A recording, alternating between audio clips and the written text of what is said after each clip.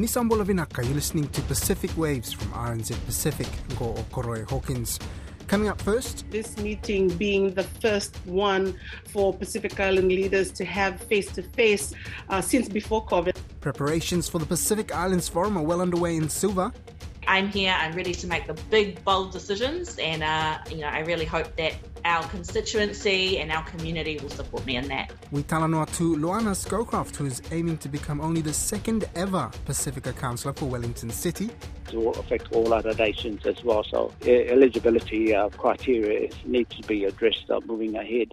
And the Cook Islands want eligibility rules for league expanded to include great-grandparents. There's just over a week to go until Pacific Islands Forum leaders meet in Suva for what is shaping up to be one of the most significant editions of the region-wide meeting in years. Increased geopolitical tension between China and the United States has seen a flurry of diplomatic visits to state capitals over the course of the past month, and work to reunite the forum still needs to be formally concluded after it was nearly split apart over a falling out with Micronesian states who said they felt excluded from its core business agenda. Joining me from Suva is RNZ Pacific's correspondent, Lide Muvono. Nizambola Vinaka, Lide, how are preparations for the leaders' meeting going there in the capital? Well, preparations have really picked up, Corey, with this meeting being the first one for Pacific Island leaders to have face-to-face since before COVID. And so it looks to be one of the most important of the forum leaders meeting, probably the most important of the last 10 years at least.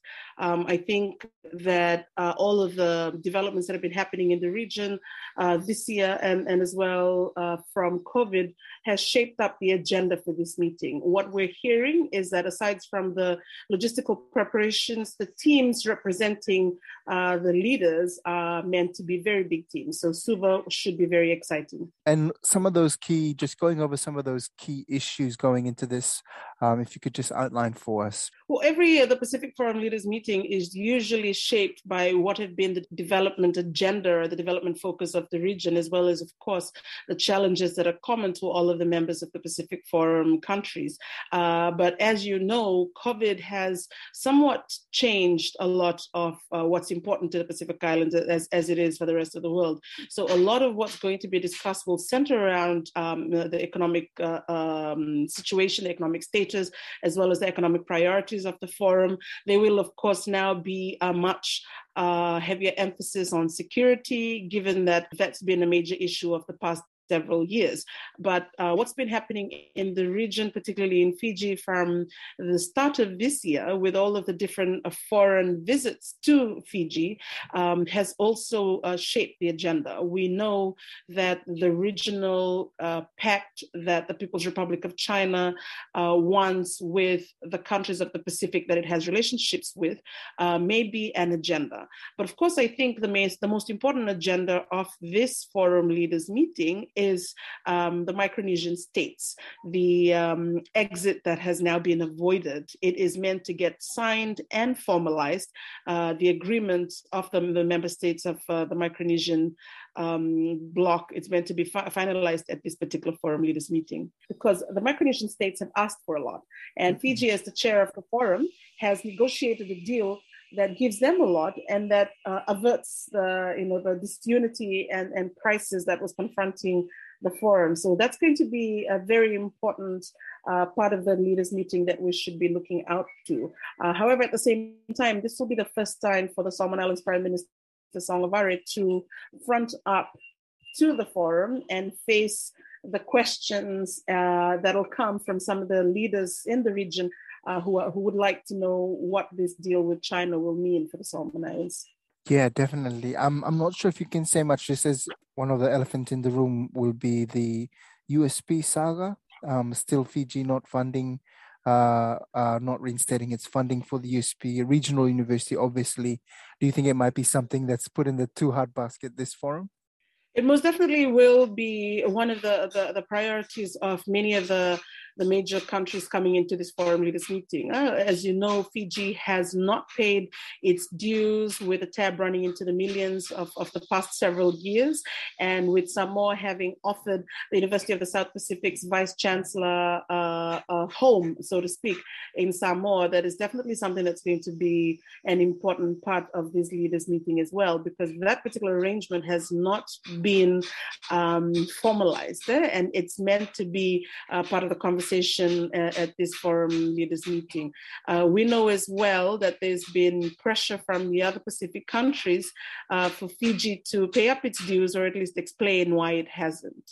Yeah, and we know at the last forum in Tuvalu there was quite a bit of aji-baji, to put it that way, in terms of how the meetings were structured. There's been some change to try and avoid some of that this time, I'm hearing. Yes, that's right. I've spoken with quite a few leaders of the diplomatic corps here in Fiji, as well as several of the heads of states.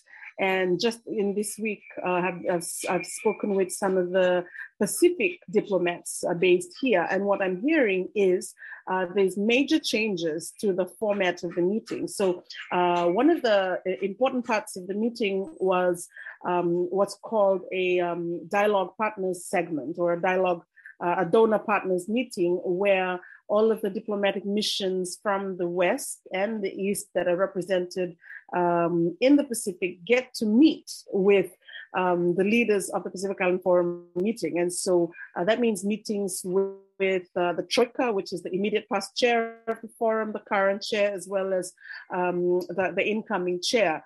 Also, there is usually observer status given to partners, let's call it that. But what I'm hearing is that that's not going to be done at this particular Forum Leaders meeting. Now, the Pacific Islands Forum Secretariat itself has not been very forthcoming as to the details of this meeting, but I've now picked up confirmation from several sources in both the diplomatic corps as well as in the civil society community here in Fiji, that the steps have been taken to reduce tension, or reduce the risk of tension.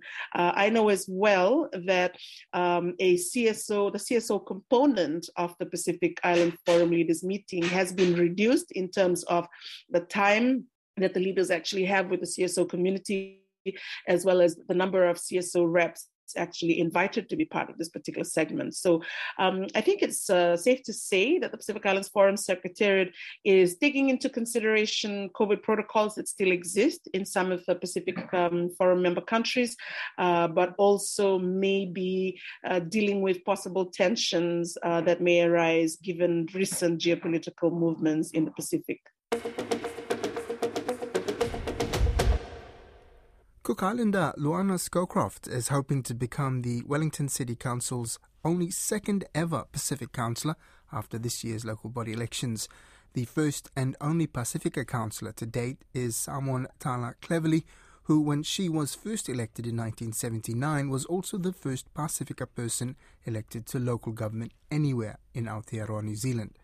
Her long tenure ran through to 1995, during which she focused on helping Pacific people living in Wellington to have a voice in the community. This year, Luana Scowcroft, who is the Green Party candidate for Te Motukairangi Eastern Ward, is seeking to emulate her only peer, saying she loves Wellington with a passion and wants to help create a city that puts its people first. She joins me now. Nisambolo Vinaka, Luana, welcome on Pacific Waves. Please start by telling us a little bit more about yourself. Kia ora kurui, ko Luana Scowcroft tēnei. I hail from the beautiful island of Rarotonga, and I'm speaking to you today from the lovely suburb here in Te Panganuiatara of Hataitai. Why council? What's got you interested in running for council in Wellington? Well, I've moved back here to Pōneke about 3 years ago from Rarotonga, and I've always been really interested in service and, making sure that we have the best possible community around all of our people. And that includes obviously making sure our environment is taken care of, thinking about, future generations, thinking about the implications on them in terms of climate change. And coming back to Wellington, I was really, I love the city, and I was actually really saddened because, I saw this is an amazing place for some people to live, but not everybody. And, looking across the Mutu, looking across Aotearoa, these are kind of the challenges that are happening everywhere. And I was kind of astounded the more I started looking into, kind of local elections. It's not the sexy part of politics, but, this impacts on us every single day, arguably more than the decisions that are made in Parliament. And so I thought, I looked around at who was representing us, and I thought, actually, to be honest, I think I can do a better job. And there's quite a startling fact that you've come across in pursuing this, in terms of how many Pacific Island people have actually represented us on the Wellington City Council. Yeah, that's right. I think we're going through a bit of a Pacific wave at the moment, which is amazing, with Efessel Collins running in Auckland for mayor. We've got the amazing Renee Dingwall, who's one of the councillors in Palmy North, and look, a few other awesome people around the Mutu. But here in Wellington, we, first of all, in 2016, we elected our first ever wahine Māori onto Wellington City Council. And yeah, it blows my mind.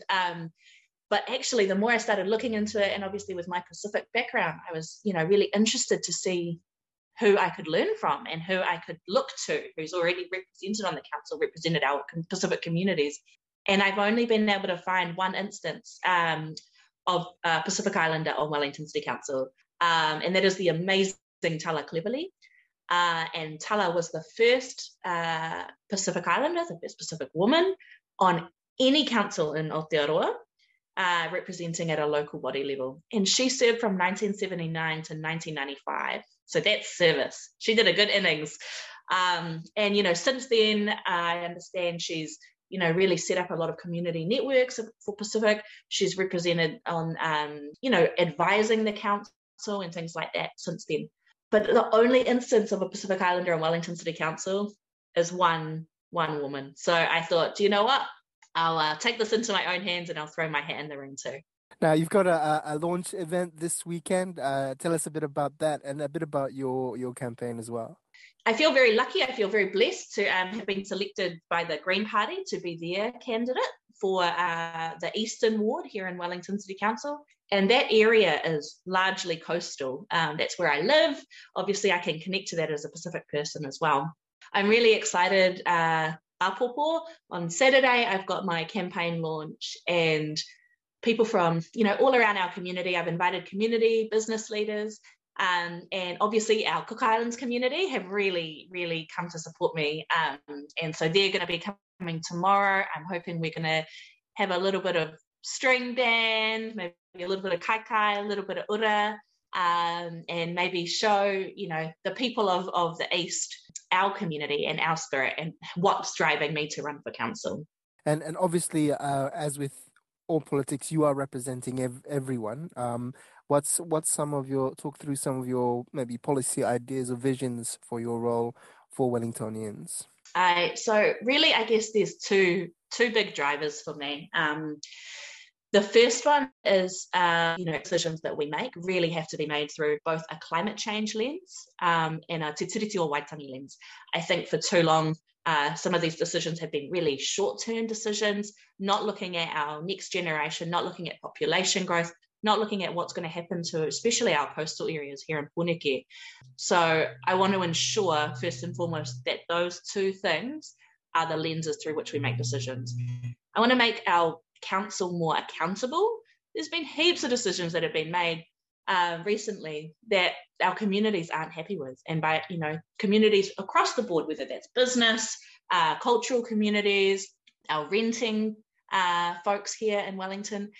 And actually, we need to make the bold decisions, and we need to be accountable to the people who voted us in for those decisions. So that's really important to me. I've got my daughters here. I'm raising them here in Wellington. I want to make sure that the city they inherit is the best it can be. We're not, creating more problems for them than solutions at this point. So those are big things for me. I'm here. I'm ready to make the big, bold decisions. And, I really hope that our constituency and our community will support me in that.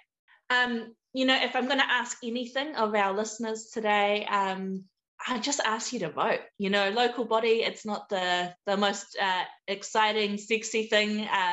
And a lot of us are fairly disengaged from it. It's an old rich white man's game traditionally. And, we've got some amazing people from all around New Zealand who are putting their hands up and going in to make some of these decisions and to represent you. So all you need to do, go to vote.nz. You can make sure your details are all right in there. And then they're just going to post you your forms in September. Fill in your choices, send it back, all done. Cook Islands Rugby League President Charles Carlson says birthright eligibility rules should be expanded in order to improve the quality of the sport in smaller island countries. According to the rules set by the International Rugby League Federation, players can't claim birthrights above their grandparents. Carlson says great-grandparents should be included in the laws. He spoke with RNZ Pacific journalist Finau Fonua, who started by asking about the strength of the Cook Islands matchday squad in the recent test against Samoa, in which they were soundly beaten 42-12. I mean, we only had 2 NRL players in that squad, so this is a lot more players should be make themselves available for the World Cup. And they're playing Tonga and PNG, and I think they're in striking distance of beating those two teams. Yep. What do you think the Cook Islands... actually, the last time Cook Islands played Tonga, they very nearly beat them. That was in 2015. Yeah, World Cup qualifying year. What do you think the Cook Islands' chances are at the World Cup, given this result? No. Every nation's have a chance. Will come down to the day. I mean, we have our goal to make sure that we finish off on the top 8, and realizing that we do have a tough pool with PNG and Tonga and Wales. But like every other team, we're confident that if the boys are switched on today, we're capable of beating both PNG and Tonga. After that game with Samoa, what do you think went wrong in that game? Well, I think we didn't have the maturity of the players. They're pretty very young squad, and I think one thing that they highlighted is the caliber of the Samoan squad, which is full NRL, and compared to our squad, which is pretty much a cup level. And but despite that, there were players that stood up and wanted to make the final squad for the World Cup. And they did play their heart out. But at the end of the day, it just comes down to the caliber of players, at that level of competition. So for us to be competitive, we got to make sure that we have our top players available for the World Cup. The Cook Islands is the smallest nation entering this World Cup. Could you describe how much it means for these players and for the Cook Islands rugby, for the Cook Island people to have a team representing them at a sporting competition like this? No, it's a privilege, for us being the smallest nation at this World Cup, and of course our disadvantage is having a small population and a small pool of players. So if certain players are unavailable due to injury or other commitments and got picked by New Zealand or Australia, that's a disadvantage to us. But despite that, we were quite pleased to manage to assemble a squad in the Pacific Test and to represent the Cook Islands at this international level. And of course, just looking at the comments from our people, how proud they are, despite the score against Samoa, which is as we know is a pretty strong team in the region, and we held our place in the competition, but unfortunately Samoa was too good on the day. But yes, for Cook Islands to be represented, not only the men, even the women, to have two squads, two teams at the World Cup is an achievement in itself for the Cook Islands. About the pay, are all the teams getting? I think I read somewhere that I don't know if this is true, but that they were making the pay equal for all the teams.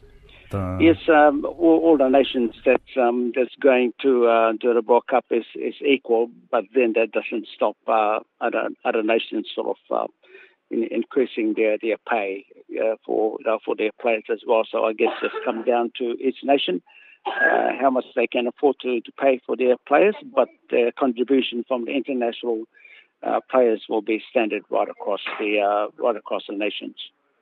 You spoke about the challenges to Cook Islands rugby. What's the biggest challenge to rugby league in the Cook Islands? I think the biggest challenge for us, if we're looking at international competition, is the eligibility to represent a nation. I mean, for us, it's hugely disadvantaged the Cook Islands because of our small population. If you look at the eligibility, it only allows a player to sort of goes back to his parents or grandparents. Must be born in the islands, but being a small island nation, that sort of limits players' availability. I mean, for us, it should be included great grandparents or great grandparents, as long as you can trace your relations back to that. To your great grandparents, you're a Cook Islander. We didn't quite agree with the definitions given by International Federation, so that's something we actually going to propose to the International Federation to address this issue with eligibility. Then that will at least provide us with a wider access to a lot more players rather than just being limited to a small pool of players.